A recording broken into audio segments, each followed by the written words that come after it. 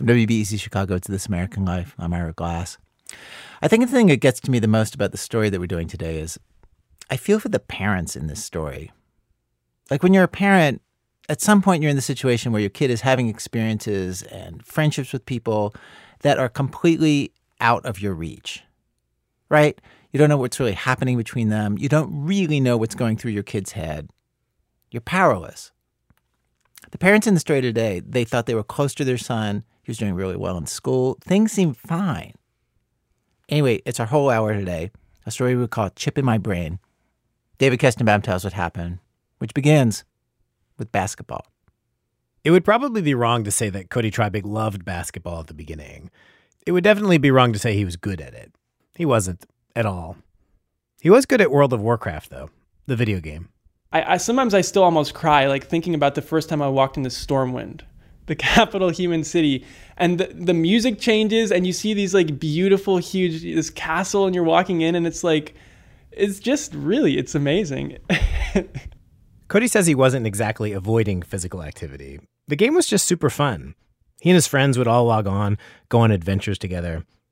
As someone who used to play a lot of video games, it felt like bad etiquette not to ask who his online character was. Cody told me, and knowing him a little bit now, this seems entirely appropriate. He was a paladin, which is a holy knight who can fight, but also he's nice, casts healing spells when his co-adventurers get hurt.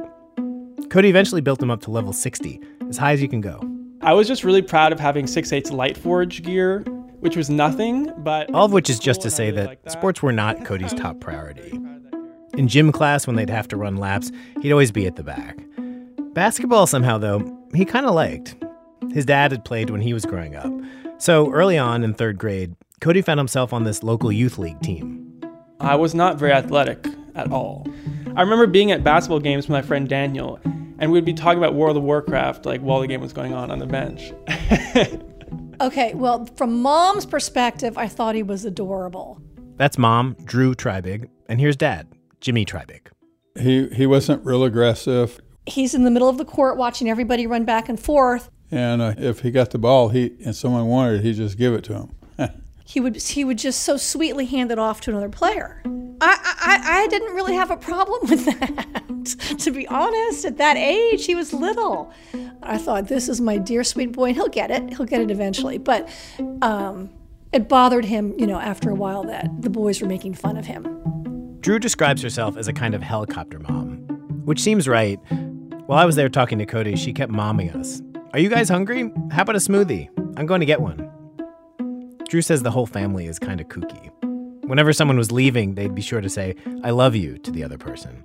And I don't mean leaving the house, just like leaving the room. Cody's dad, Jimmy, says he had a hard time getting his father to say, I love you.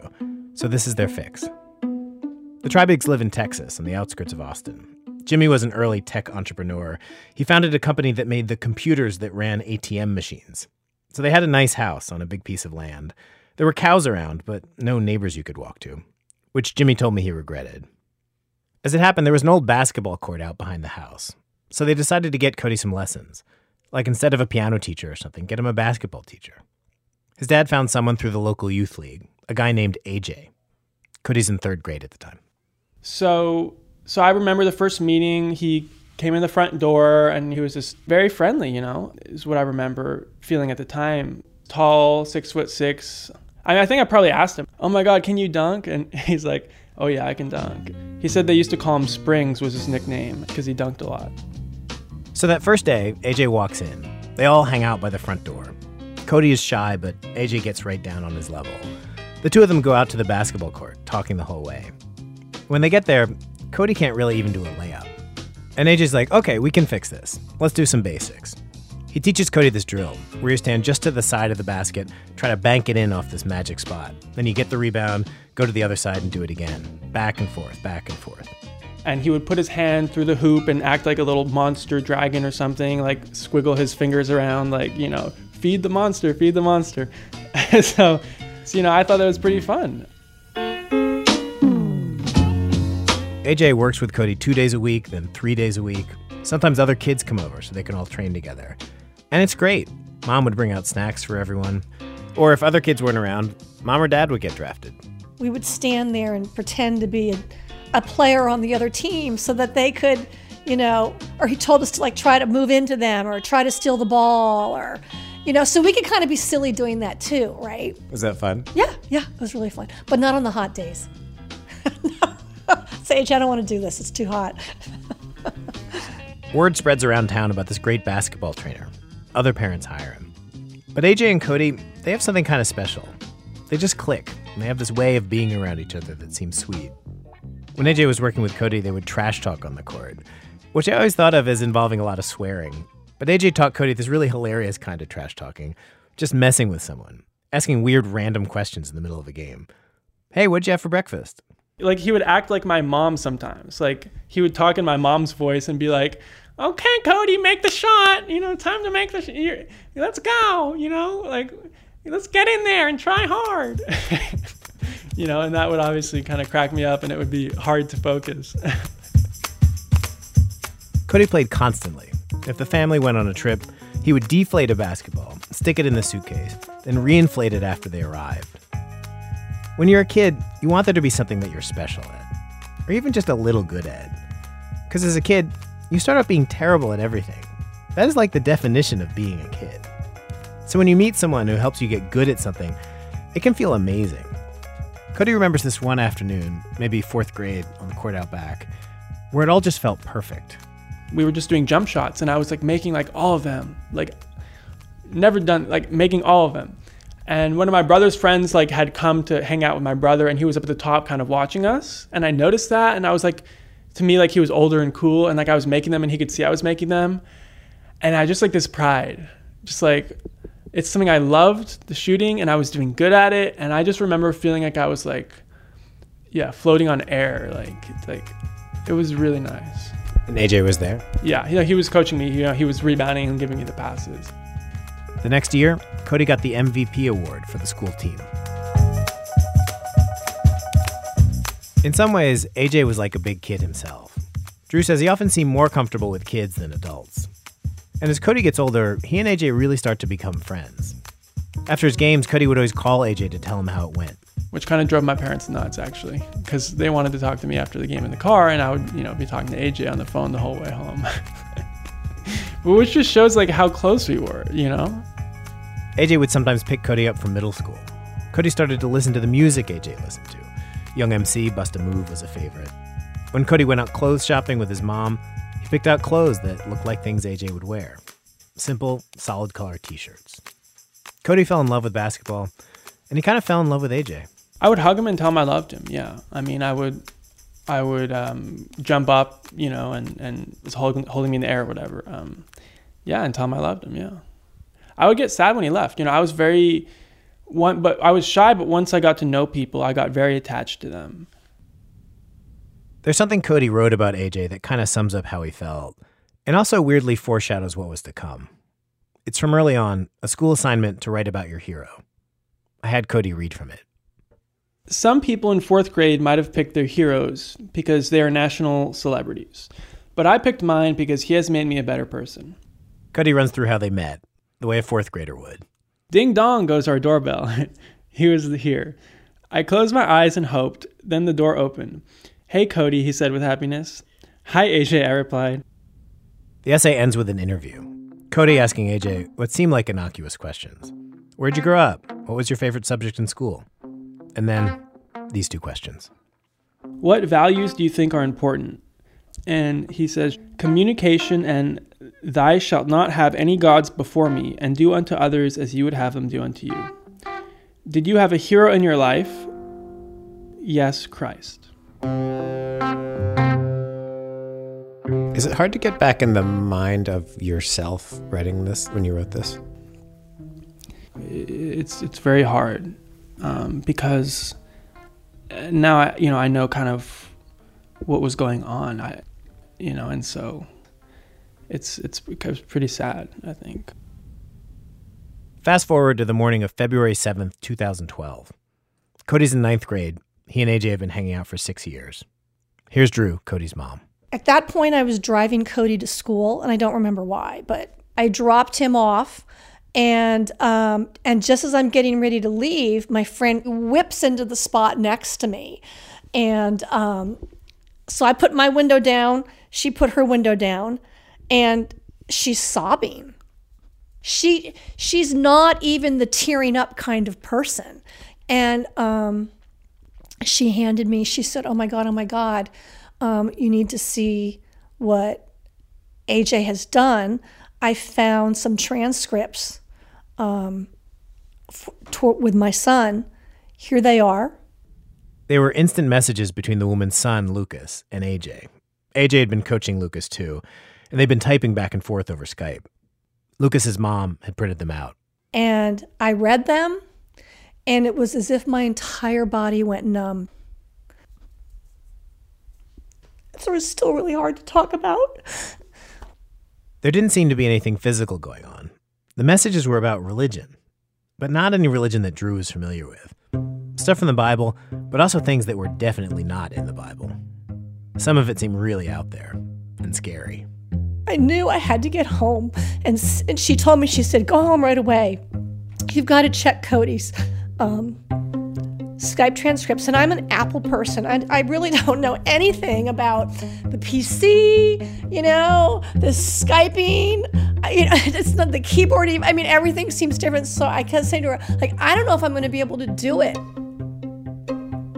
I couldn't get home fast enough because I knew in my heart it was going to be terrible. I got home, nobody was here, and I went to Cody's room, and his Skype log was up. So he must have been on it that morning, right before school. She sits there at Cody's desk and starts to read. Cody and AJ had been messaging and Skyping, sometimes late into the night, and clearly trying to hide it from her. The first pages are from some night when she'd been threatening to take his phone away. Cody writes to AJ, how do I communicate with you without technology? AJ, please turn off everything and remain calm as possible. This is just for tonight. Cody, should I give them my phone if they ask for it? AJ, delete everything and give it to them. She keeps reading, and it gets even stranger. Rapture, Illuminati, there were references to all these things, biblical or religious, that I was just astounded by. It was like Cody and AJ were living in this other world, and it was vast, some mix of science fiction and stuff inspired by the Bible, particularly the book of Revelation. At the time, Drew couldn't piece it all together, but as best as I can tell, this is the basic outline of it. It starts with standard evangelical beliefs about the rapture, the end of days when a select group of people will suddenly disappear from the earth to go live with God, and everyone else is going to be left to suffer. Who will be saved and who will be left behind? Well, the devil is trying to capture as many souls as he can. And here's where the sci-fi stuff comes in. The devil is operating through a powerful and secret society called the Illuminati. The Illuminati have built a self-programming supercomputer somewhere in Belgium called the Beast. At some point, the Illuminati is going to try to control people by implanting a computer ID chip, an RFID chip, in everyone's hands or foreheads. This chip, it said, is what the Bible has been prophesying, the mark of the beast. A high-tech version of 666. If you get an RFID chip implanted, well, you are definitely not getting saved. In the transcripts, AJ and Cody go back and forth about RFID chips a bunch. At one point, AJ writes, "It's here. This coming up year, it will be mandatory for all armed forces, followed by medical field, then everyone else. What it does to the body is inhuman." Cody, what do they do to your body? AJ, you lose mind control. Why do you think I took time to study the mind with you? Cody, how does it do that? AJ, oh, here we go. Are you sure? You want to know the truth? Cody, yes, I do. Then the Skype log indicates AJ called him to talk. You could see how he was manipulating by reading it. Yes, there's more, but I guess if you're not ready to hear it, I mean, you could see him, how he would reel a child in. AJ writes, "For now, rest. I have so much more to show you, but you have class tomorrow." In some places, the conversation seems very middle school, except they're texting about the apocalypse, and one of them is 36 years old. Like this time, AJ is talking about how he's preparing to assist other followers of the Lord, and Cody compares the whole thing to a movie. Cody, So it's like you're that guy from The Matrix who rescues Neo and takes him to the refuge underground. AJ, you must be talking about Morpheus. Cody, yes, that guy. AJ, how do you know I'm not Neo? Cody, but Neo never goes and rescues people from the Matrix. AJ, but he does show them the truth.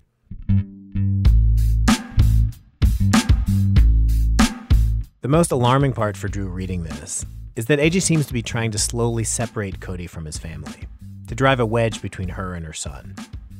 At one point, AJ is telling Cody that his parents are influenced by, quote, the other side.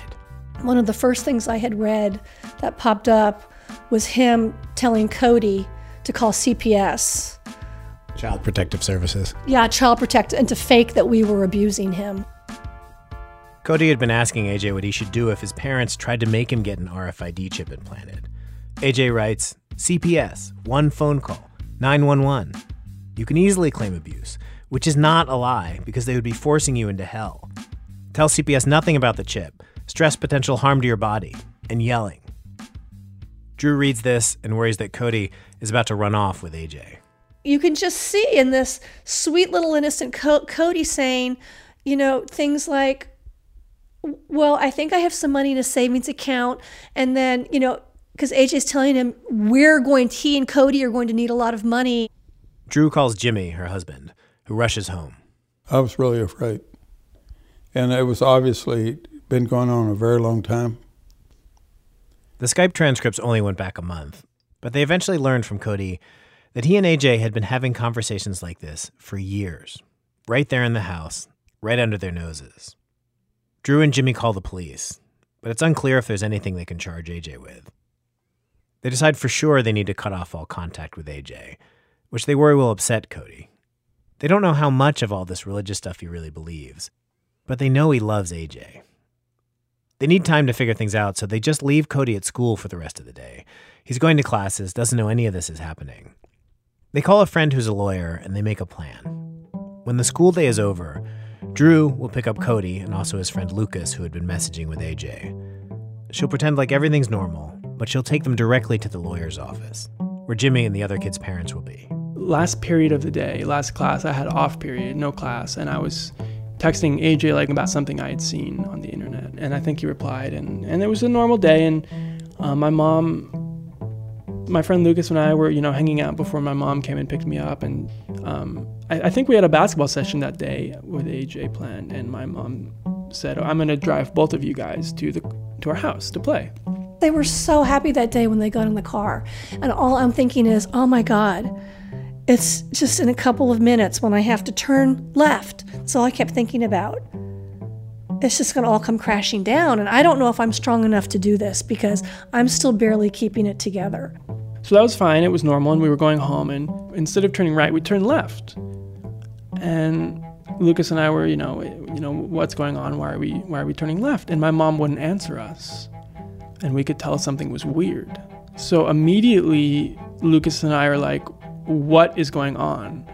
My mind immediately turned to, oh my God, maybe my parents are taking me somewhere to implant the RFID chip in me. So I'm starting to think about how are we going to get out of this car? The other little boy almost jumped out of the car, and I had to beg him to just please not jump out of the car. They had done nothing wrong. They weren't in trouble. They were going to be okay, but I couldn't tell them. For 20 minutes, that's all I kept saying. We're texting AJ, what's going on? Do you know what's going on? We're kind of frantic.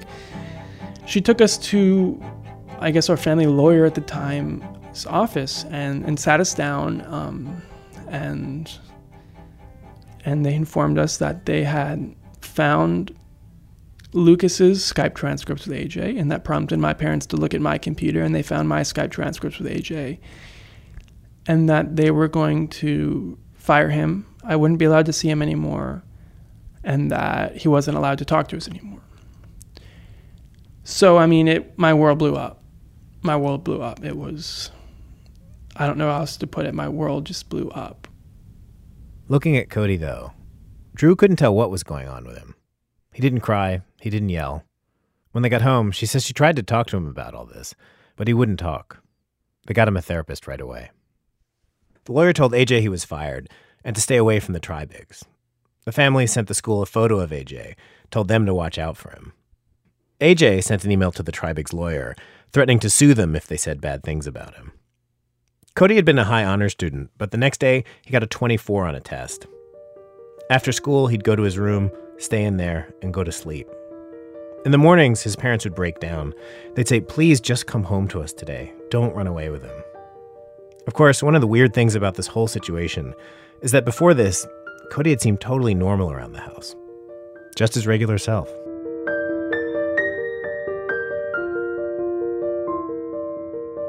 When I first heard this story, I honestly didn't know what to think. It seemed incredible that all this could be going on and that no one would notice. How did this happen? And why did AJ do it? The Tribigs thought he was grooming Cody for years in some evil plan to control him and pull him away from the family. But maybe AJ was just a devoted religious guy with unconventional beliefs.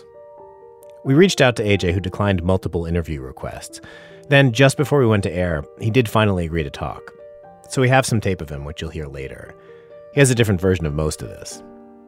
But here's the story from Cody and his family's perspective. Those years where life in the Tribig household felt totally ordinary, here's what Cody says was actually going on. Cody says the first time he and AJ talked about religion was back in the 6th grade. AJ had been coaching him for a few years, and this one day, AJ starts talking about that video game that Cody loved, World of Warcraft. We were in my garage, and that's where we had some workout equipment at the time. And he just turned so serious suddenly. He's telling me, Cody, the things in your World of Warcraft game, these demons, these warlocks, all these things, they're real. And they're all around us all the time. And it's not good that you play that game, because when you play that game, these things, they can come into you. And, those things come from hell. It's a spiritual war going on around us all the time. You just can't see it. Only some people can see it. I can see it. I just remember, it was truly terrifying. How did he seem? He seemed like compassionate, like he was looking out for me, like telling me this information that I needed to hear.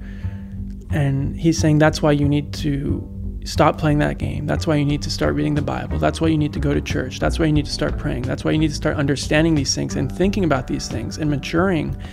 So to me, it was like he was protecting me from these terrible things. As for how this could all stay secret, this first conversation didn't. When other kids came over to play basketball that day, Cody disappeared into the house. He started to cry, and he told his mom. Cody tells me, there's a computer in the sky that's going to kill me. I'm like, what? What are you talking about? Drew says people have asked her now why she didn't fire AJ on that day. She says she tries to be open-minded about religion. People believe all kinds of things. AJ seemed like a good guy. So when Cody tells his mom, we got to cancel World of Warcraft, she's like, no, we don't. Cody's telling me that I never told him that the game was evil, and why was I allowing him to play an evil game? Well, I remember almost laughing about that. I'm like, Cody, you love this game. This is so silly. It's not evil. It's just a game. And I'm going to go talk to AJ because this is ridiculous. Drew says she went out to talk to AJ, who was coaching the other boys. She said, what did you tell Cody? He's really upset.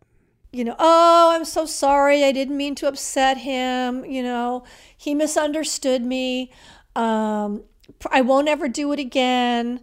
I'm so sorry. And I explained to him, I said, well, we're going to have a problem if you do that again. You're hired to be a basketball coach.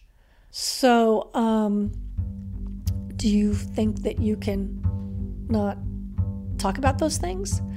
And he assured me that he could. Pretty much immediately, they did talk about religion again. And this was a moment, if you rewind the tape, when things might have all gone differently. Cody could have believed his mom that all this stuff was ridiculous. But instead, he wondered why his mom didn't want him to learn about this stuff. He adored AJ, and the stuff AJ was saying, if it was true, it seemed really important. Like, it's hard to think of anything that could be more urgent. Cody canceled his World of Warcraft account, stopped playing.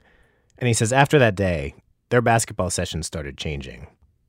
AJ told Cody he wasn't really there to teach him basketball. That didn't really matter. He said he was sent there because he, AJ, was one of the chosen. And Cody was special. He would either just start and say, that, God had instructed him that it was time that he shares this new thing with me. Or he would just start the whole thing off by just sighing and going, they have eyes, but they can't see. They have ears, but they can't hear. If only they knew. And I'd be like, what? And he would make it such a challenge to get that information out of him. He would be like, you're not ready. You're not ready.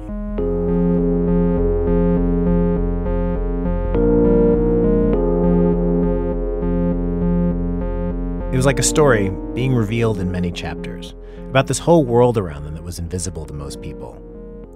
If you only knew who I am, AJ would say. AJ said he could see demons gathering around the house. But when he came over, they'd flee because they were afraid of him. AJ said he sometimes saw demons around the basketball court while they were playing. And then sometimes he would pause in the middle of sessions, just look into the field in the distance and then smile and then keep going in the session. And as if he'd seen something. He would say, when he was talking to my mom, he could see the devil behind her smiling. And he would tell me this about other clients he had too. This other client, his dad's part of the Illuminati, and the demons are flocked at his house. And when he went there, the demons would scream and run, and they hated it when they went there. And he told me as soon as that family fired him, he saw the kid that he was working with age 10 years in one day and start getting sick and depressed all the time because the demons were finally able to flock to that kid and attack him because he wasn't there to protect him anymore. Cody's dad's office had a particularly bad feel about it, AJ said. There was a statue of a snake in it. He said that was a sign of the Illuminati. As it happened, that's where Cody and I were doing this interview. The snake was there on the table. It's just one of those corporate, we did it kind of things from the sales team at his dad's company. But in Cody's mind, everything around him started to have a double, deeper meaning to it. There's a Bohemian Grove in California where the Illuminati worship a 40-foot statue of an owl. And Cody, why do you think your dad takes 2-week trips to California? Where do you think he's going? Do you really think he has business for 2 weeks there? Who has business for 2 weeks? That's not normal. Is there really a 40-foot statue of an owl in California? I don't know. I don't know. There is a giant owl. Bohemian Grove is this enclave for the rich and powerful. Presidents have been there, but Cody's dad says he's never been. The things AJ said were hard to disprove, especially if you're in 6th grade. AJ said he could see people talking about him when he wasn't there, that he could see people's dreams, sometimes read their thoughts. And those demons around the house, he said, they're spreading. That one was particularly alarming. When you were playing basketball, did you imagine little demons all around that you couldn't see? Yes, it was horrible for me because by 7th and 8th grade, he started talking to me about the rapture and how the rapture could happen at any second. And to me, in my mind, he said, once you're spiritually sound, once your soul's good, you'll see the things I see. So I was waiting for the day when I could see the demons. And so I would go to the court sometimes and just look and just, why can't I see it? Why can't I see it? Please, God, show me. Am I not doing enough? There was an urgency to the whole thing. AJ said there were signs the rapture might happen during the upcoming Olympics, which meant the Illuminati were going to be trying to implant everyone with RFID chips. There was very little time left. How do you have that going on in your head and then you get up in the morning, eat breakfast with the family, chat about whatever they're joking about, and then go to school and Every second was not normal. It was, I would walk around school and I would think, all these idiots, they don't see what's really going on. The world's ending so soon. I would spend my off periods walking around the school looking for the Illuminati symbols AJ told me are around St. Stephen's. I would spend my offs researching articles he showed me about how my dad's ham radio is proof that he's part of the Illuminati and that he's listening in on people's conversations using his antennas. Was there any part of you that questioned it? That was that doesn't sound like that's possible. I think for me at the time, it was so scary that I wouldn't allow myself to question. I can't explain how the way it was real to me. It was I'm in this real battle that's happening everywhere. I know something that nobody else knows. I'm special. And God had chose me. Right. Yeah, it's like you're put in this fantasy world. It's like, it's hard to explain the way it built you up, but simultaneously broke you down. I mean, but it was also this part of you that builds you up. Like, you are this person. Like, and he did it in such a way. Like, it just was so real to me.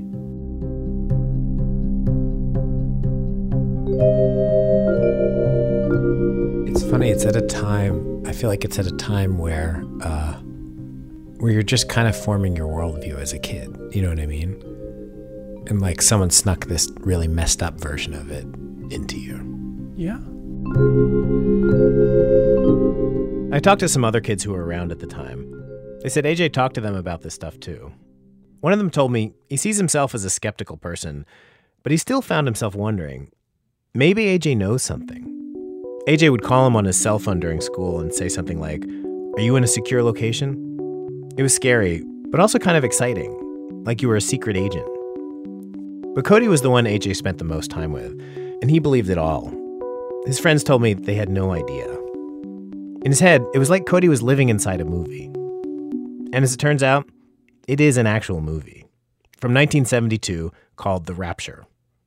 That's where this whole story about a supercomputer called the Beast in Belgium, connected to people being marked with numbers, that's where it comes from.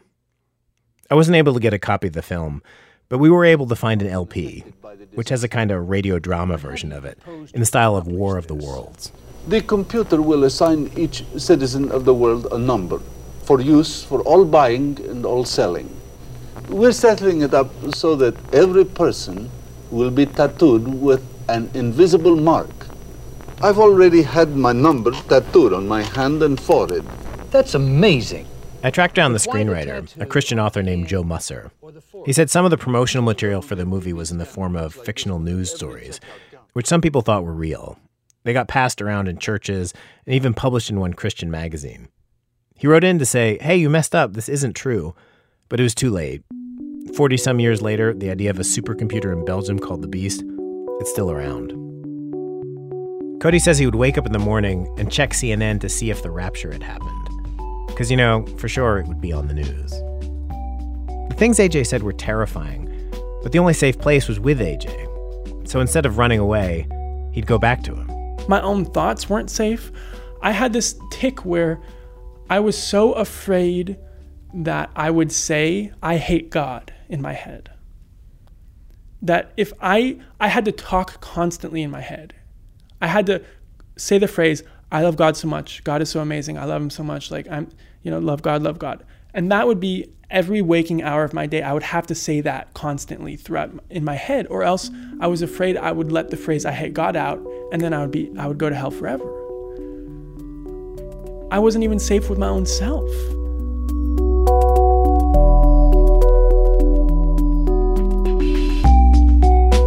Cody hid all this from his parents for 3 years. And just like in basketball, how you had codes so your teammates knew what play you were running, he and AJ had one too. He might say, even in front of my parents or something, "Hey, I was talking to my friend John the other day, and he told me he had, 12 points and 4 rebounds in a game." And I knew that meant go read in the Bible, John chapter 12 or whatever, verse 4. Cody's mom says she did notice Cody was more interested in religion.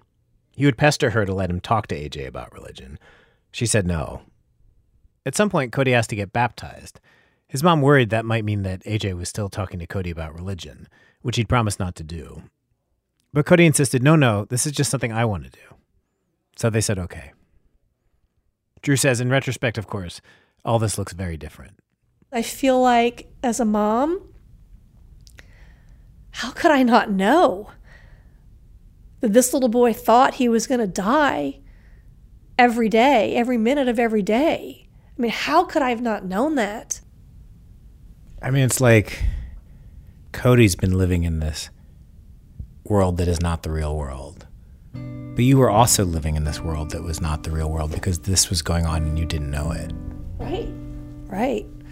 The specialists and the psychiatrists and all, they'll tell you that you have to forgive yourself. I guess I just don't. I think my focus is just still on Cody.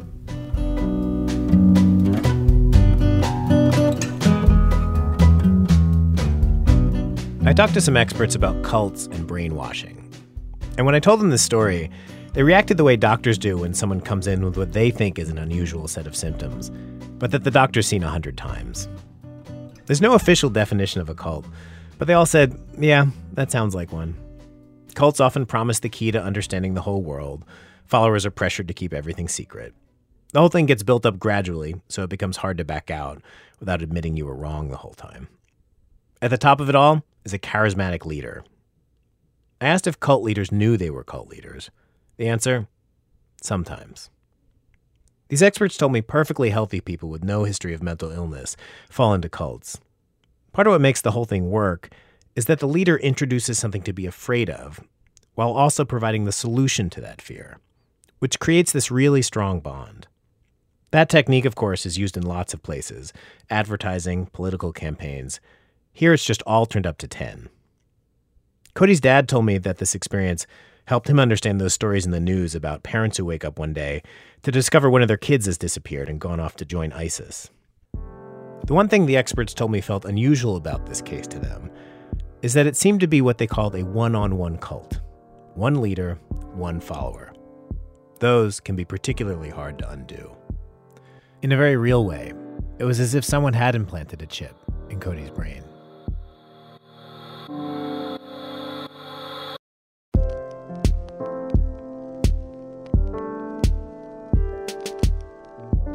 David Kestenbaum. Coming up, Cody's parents tried to get the chip out of Cody's brain, which, as you might expect, is really hard. That's in a minute from Chicago Public Radio when our program continues. It's This American Life. I'm Ira Glass. Today's program, Chip in My Brain. In the first half of today's show, if you're just tuning in, we heard how Cody Tribe got all kinds of sci-fi religious beliefs from his basketball coach. In this half of the show, his parents tried to get him to unbelieve that stuff. Again, here's David Kestenbaum. Cody says in the initial therapy sessions, actually for most of the first year, part of him was super angry. Like, why do I have to go to a therapist? There's nothing wrong with me. The problem is with you. He'd have these tantrums. His mom, Drew, would watch him hole up in his room for hours, and she'd just have to wait. Sometimes she'd say, please, please talk to me. But Cody would just explode. Why can't I be with AJ? Can't we all just sit down with him and work this out? Instead of getting better, there were just these reminders of how deep in this world he was. Like this one day took Drew totally by surprise. They were preparing to go on a special family trip they had planned ages ago. They were going to go to London for the Olympics, which, remember, was the very event AJ had said might mark the end of days, when the rapture could happen, which meant the Illuminati were going to be trying to implant everybody with RFID chips. Drew didn't know any of that at the time, but the morning they were getting ready to go, Cody would not get out of bed. So I laid down next to him, and I put my arms around him, and I said, Cody, we really need to leave for the airport. I said, let's just throw some clothes on you. You know, your suitcase is packed. Let's just go. And he told me he couldn't, in just the weakest voice, almost like he'd given up. He said, Mom, I can't, because I'm going to get killed. Drew and her husband, Jimmy, told me they both felt like, okay, here is a moment where we can show him, prove to him that none of this is real. Just come to the Olympics. You'll see. But he wouldn't go. He couldn't do it. The fact that Cody thought we were going to die if we went there, that was a hard thing to understand. So, I mean, no matter what the logic was, mentally, there was something that it didn't matter how we talked. So afterwards, you would have conversations like that about many different things that you couldn't really understand. How do you convince someone that their whole worldview is wrong? Cody's therapist's take was that you couldn't. Cody was going to have to decide for himself. Maybe if you could take away the fear and the anxiety, it would allow his mental immune system, for lack of a better word, to function. Cody would start to examine the idea of a supercomputer in Belgium and the Illuminati and think it all through for himself. Back then, lots of things were triggering a kind of terror in Cody. If he'd trip on something or miss foul shots, well, AJ had told him that was a sign the devil was close by. The therapist gave Cody ways to calm himself down when he felt that panic coming. breathing exercises, simple facts to focus on. I'm around people who love me. One counselor who has handled cases like this put it in this way that really stuck with me. He said, "You have to help the fly find its way out of the bottle." The idea being that a fly in a bottle doesn't know it's in a bottle because the walls are transparent. But if you can get it to see the bottle, it can find its way out. The fly in a bottle is a reference to something Wittgenstein wrote, and he was talking about philosophers. But whatever, I found it useful. Cody's therapist never told Cody that what he believed was wrong. He just asked questions, tried to create a place where Cody felt safe to talk about these things, and to think about them. Cody did start to question things. Instead of reading about RFID chips and the Illuminati, Cody started reading debates between atheists and religious scholars online. He grew to love Richard Dawkins and Christopher Hitchens. But unbelieving something is hard. You don't want to give up that special thing that you're a part of. It was really hard for me to get back to normalcy in life and recognizing that this is all there is to it. It's just life, and you make your own meaning. To get to the point where I realized that there wasn't this special thing that I was a part of. It was made up. Over time, it seemed to be working. Cody started having these moments where he would feel at peace, little islands of normalcy where he wouldn't have crazy thoughts. Cody remembers driving home after this one therapy session. For that one car ride, I was happy. I was happy. And I just wanted it to last forever. And I thought maybe it would. And, of course, once you start to think, oh, I'm happy, and then I hope it doesn't go away, and then you start to scare yourself, and then it's over. Cody says his sophomore year, he was still deep in the world that AJ had described. Junior and senior year, he was probably half in, half out. If you asked him if he believed in the Illuminati, he would say no. But it was like some deep part of him still did. He kept having these intense episodes of panic and anxiety. One of Cody's friends told me that Cody wouldn't talk about how deeply he'd been affected and how the stuff was still with him. But they could tell he was having a hard time. We tried to help him, one said. But what did we know? We were 18 years old.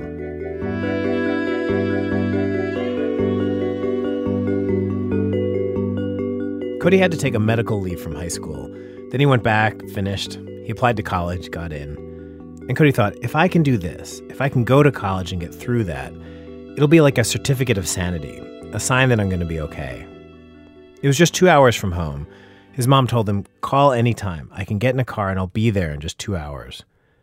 Things seemed to be going okay for a while, but she knew he was struggling. And then she got a call. I can't do it anymore, he said. I can't do it. She drove to get him, went to his dorm room, which is when she saw how he'd been living. Cody had mentioned to her that he had raised his bed, which she thought meant that he'd converted it into a loft or something to make more space. But that wasn't it. He'd raised it a tiny bit and was sleeping under it in this little space. When I walked in there and I saw how my son had been sleeping for months and months and months, there were maybe inches from, I don't even know how he could have slid under there. The space was so small from the ground to the bottom of the bed. And I realized that was a hiding spot. He wasn't sleeping. He was hiding. That was his version of he was literally hiding. And that's where he was living. And I remember thinking when I saw that, I said, Cody, this is where you've been sleeping? He said, yeah, Mom. And I didn't want him to see me get upset, so I walked out of his room and I broke down because I thought, he's not going to make it. We're going to lose him. And I don't mean figuratively. We are going to literally lose this kid. We are going to lose him. Cody later said he had thought about killing himself. It seemed like it might be the only way to make this stop. Cody and his mom drove home together. It had been 4 years at this point.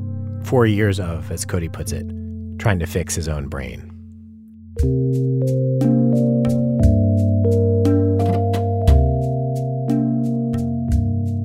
sometime after Cody moves home, his parents tell him there's something they need to talk to him about.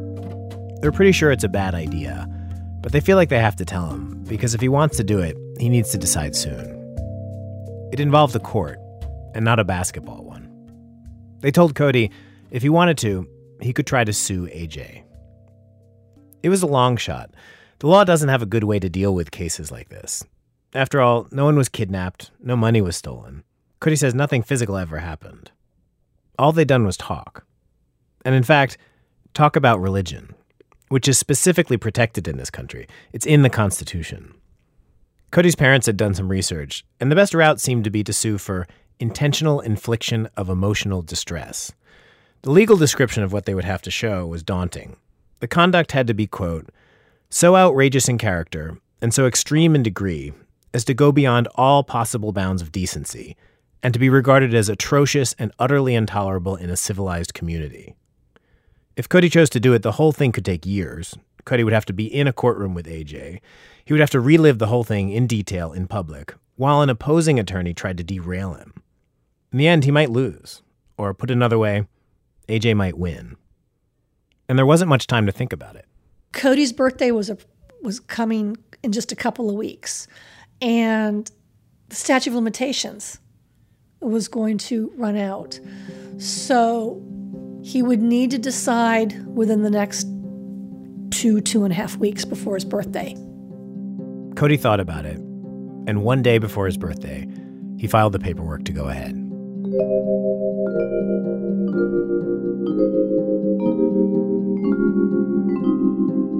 There was over a year of legal wrangling, but this past September it went to trial.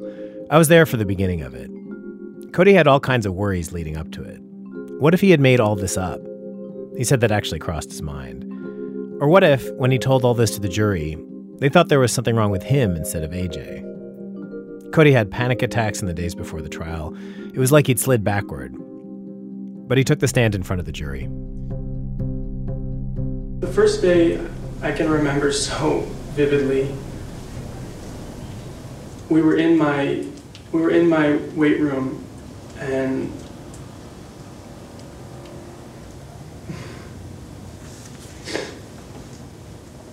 Cody's lawyer said this was a case of, quote, the secret manipulation and isolation of a young boy.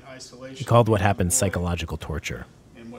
I looked at the jury, but they were impossible to read. They sat there totally expressionless. Cody was on the stand for over 7 hours. But then his part was done. Would you state your name for the record, sir? Arthur Lawrence, Jr. And do you go by AJ? Yes. And here, finally, is AJ. He was neatly dressed, carrying a Bible, and yes, tall. Barely fit in the witness stand. My lower back is killing me. It's tightening up, and apologize for that. If you need more space, we can move those 2 notebooks, and that little table will fold down, if that's helpful. Well, I meant like this entire wooden thing. I can't remove all of that. How tall are you, sir? 6'6". Okay. Mr. Lawrence, have you ever been convicted of a felony? No. Have you ever been convicted of a misdemeanor? No. That's AJ's attorney there. He asked AJ how he'd grown up. I had great parents. Mom and dad raised me old-fashioned way. Respect elders. Yes, sir. No, sir. Yes, ma'am. No, ma'am. Private preparatory Christian education. Pretty cool life. AJ went to college for a bit.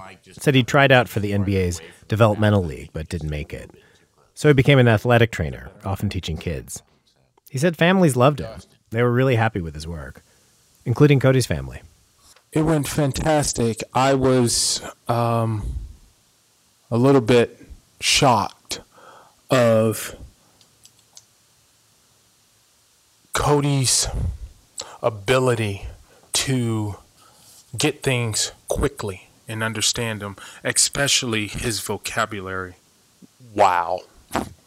Well, how were his basketball skills when you started with him? He could dribble. I think when I first saw him, the first assessment I did with him, he dribbled like the most he was able to dribble consecutively was like 3 dribbles. He was not Good. And, of course, his lawyer asked about his religious beliefs. When did you first learn about the rapture and the tribulation?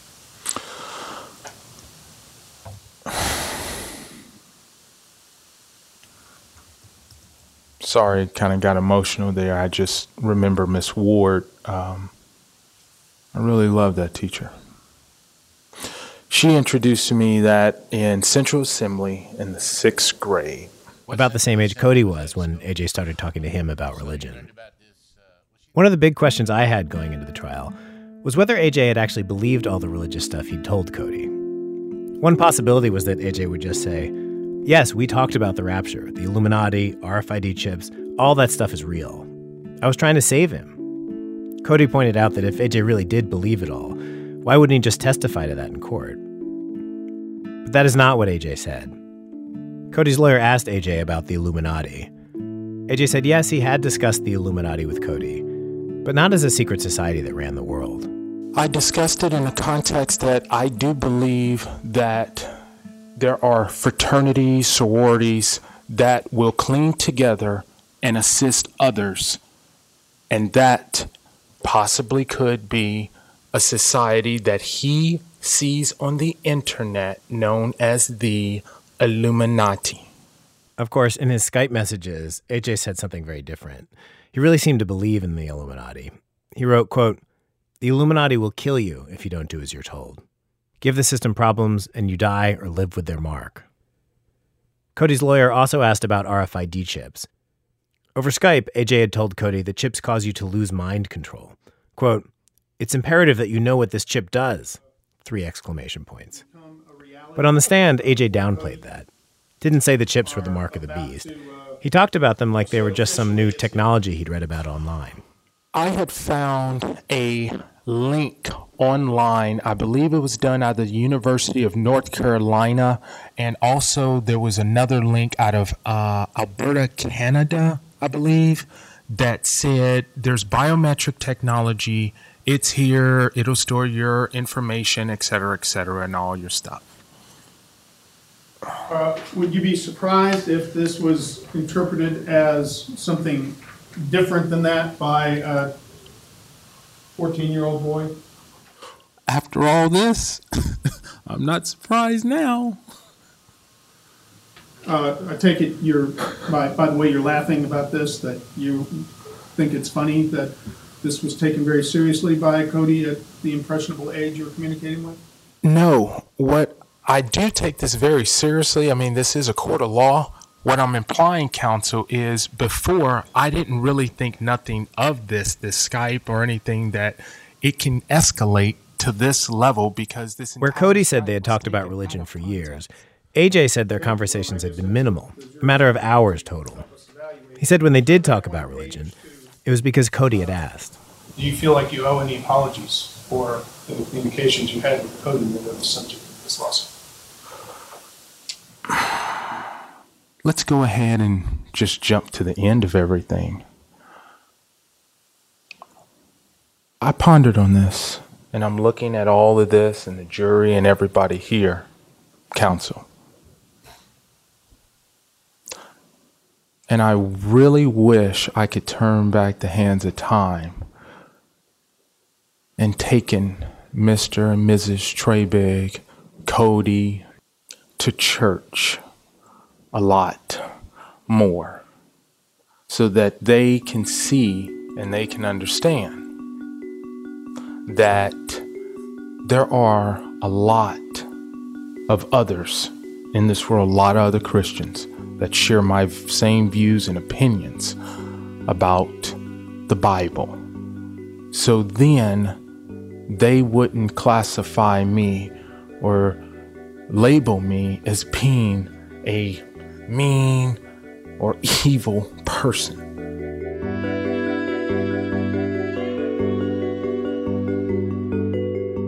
This all took place in an old courtroom in Austin. I was struck by the smallness of it. There was basically no one in the audience. Very few witnesses took the stand. Cody, his parents, his therapist, and AJ.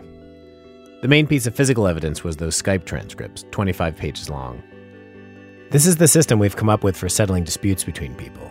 We get a bunch of strangers together, the jury, who just have to decide what they think happened and how bad it was. Cody's lawyer, in his closing statement, said they weren't asking for a specific amount of money in damages, but he said Cody's therapist fees had totaled over $76,000, and the jury could add whatever they thought was appropriate for mental anguish. AJ's attorney, in his closing statement, said no one could know for sure why Cody was so strongly affected. Thousands or millions of Americans share AJ's religious beliefs, he said. Why don't we have mental hospitals filled with kids who are terrified of the rapture? The jury, still totally expressionless, recessed on Friday to deliberate. Was what happened beyond all possible bounds of decency? Was it atrocious and utterly intolerable in a civilized community? That evening, I got this voicemail from Cody. Hey, David. This is Cody, and wow, we won. The jury came back unanimous, and I'm just so happy. I want to sing, I want to shout, I want to dance. For so long, he was this mythical figure in my life that I couldn't touch. It's amazing. And I'm the happiest I've ever been in my life. And that's all I can say. There is one thing Cody did not mention in that message: the amount of the judgment. The jury awarded Cody just $4 in damages. Basically the minimum. $1 for medical care, $1 for mental anguish, etc. Which seemed weird. Like, they agreed that AJ had done this thing that was beyond all possible bounds of decency. But when it came time to put a dollar figure on that, their answer was $4. We talked to 5 members of the jury after the trial, so I can tell you what happened. The presiding juror, who they picked to lead the discussion, and who happens to be a judge in real life, told me they started with a quick vote to see where everyone stood. 7 jurors were yeses, ready to hold AJ liable. 3 were undecided, and 2 were noes. So they debated and read through the Skype transcripts, and they took another vote. 10 yeses, 2 undecideds, both of them men. The presiding juror told me 2 things seemed to win over the last 2. One was the mothers on the jury, who just kind of went to town. And the other was this idea of awarding just $4 in damages. And everyone kind of liked that idea. For some, it was a way to acknowledge that maybe AJ hadn't known the harm he was causing. Legally, they only had to determine that his behavior had been reckless, not necessarily intentional. It seemed to some of the jurors that AJ actually believed the stuff about RFID chips and all that. But for a lot of the jurors, the $4 was a way to help Cody put this behind him. Cody's family didn't need any money, and they figured if they picked a large dollar amount, yes, that would punish AJ, but he probably wouldn't be able to pay it, which would just drag this whole thing out. More legal stuff, maybe AJ would appeal, and everyone would have to go through this whole thing again. So, $4. I'm not sure that's how the jury was supposed to think about things, but it's what they did. After the trial, some of the jurors hugged Cody or came over to talk. One told me he also tried to find AJ to say good luck, but he'd already left. I usually think of courts as deciding who goes to prison or how much money someone owes someone else. Here it was doing something much more basic. Just saying who is right. Deciding for the record what actually happened.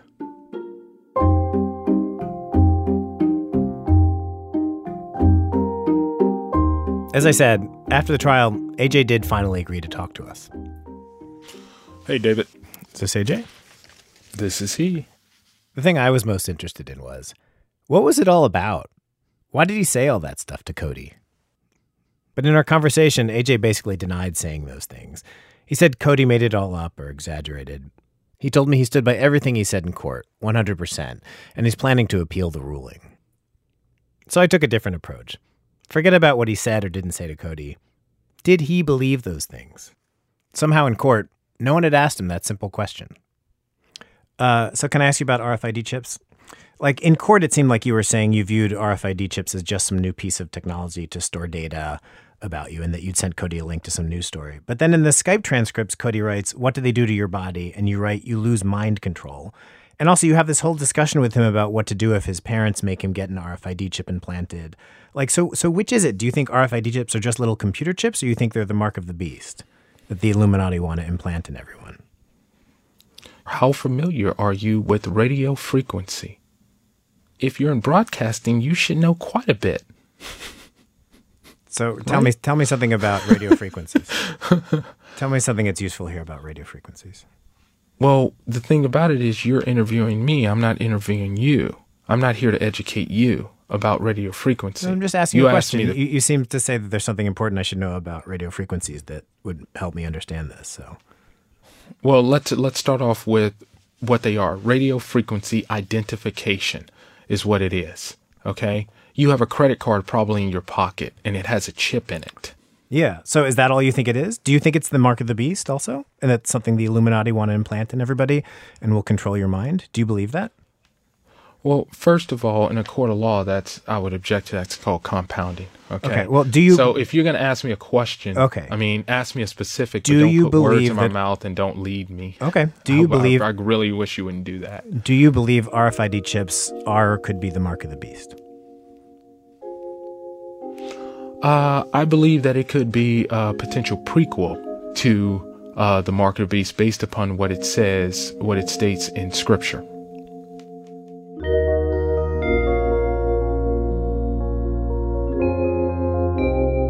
I told AJ what the experts told me, that this seemed like a one-on-one cult. He said he's not part of any cult. How do you feel about Cody now? Elaborate. I don't know. I mean, are you angry at him? I feel sorry for him. I really do. I'm really disappointed. I'm sad, but you know what? Life is about choices. So on Judgment Day, he'll have to stand before the Father, and that's vengeance is that of the Father.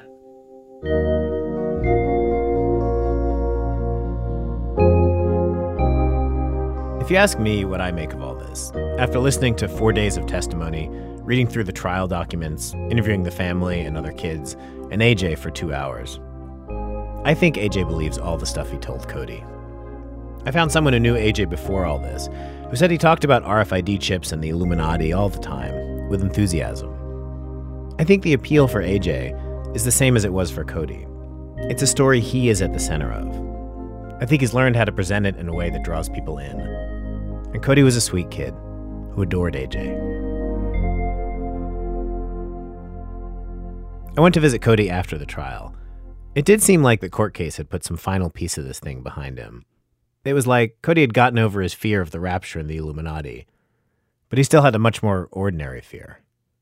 He was afraid of a person. But in court, AJ did not seem supernatural. He seemed very human. You look at him and you say, you're just a guy. You're just a person.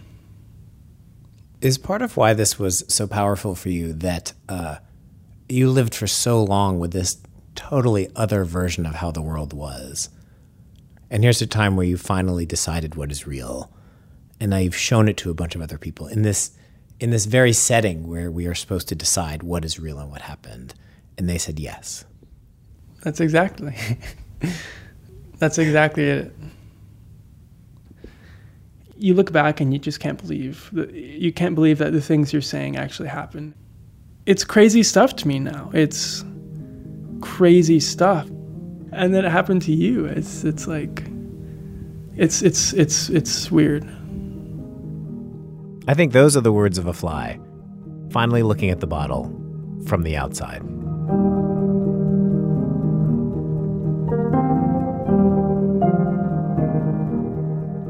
David Kestenbaum. He's one of the producers of our show. In my coat, we wear a simple weave in my coat. There's nothing to believe in my coat. Our clothes do not have sleeves. You may think that we're naive, but there's a lot of joie de vivre in my coat. Our program was produced today by Neil Drumming. Our staff includes Ben Calhoun, Zoe Chase, Dana Chivas, Sean Cole, Kimberly Henderson, David Kestenbaum, Mickey Meek, Alvin Malaf, Jonathan Menjivar, B.A. Parker, Lily Sullivan, Christopher Swatala, Matt Tierney, and Diane Wu. Our senior producer is Brian Reed. Our managing editor is Susan Burton. Special thanks to Dan Byrne, Mira Musser, Alexandra Stein, Joe Simhart, Jan Lalich, Julie Plouffe, Luke Quinton, Marco Gonzalez, Clayton Hoover, Gabriel Marquez, and Kelly King. Today is the last day for our production fellow, B.A. Parker. She came here from her job as a film professor. She leaves a radio producer and essayist. We all look forward to having her stories here on the radio show very soon. A special announcement, our brand new, newly designed website is at thisamericanlife.org with lots of new features. We also have a brand new app. Our app is available for both iPhone and Android. Whitney Dangerfield, Julie Whitaker, and Seth Lind on our staff made all that happen. This American Life is delivered to public radio stations by PRX, the Public Radio Exchange. Thanks, as always, to our program's co-founder, Mr. Troy Malatia. You know, he always gets so sad when he sees a garden gnome. They have eyes, but they can't see. They have ears, but they can't hear. I'm Ira Glass. Back next week with more stories of This American Life. My car.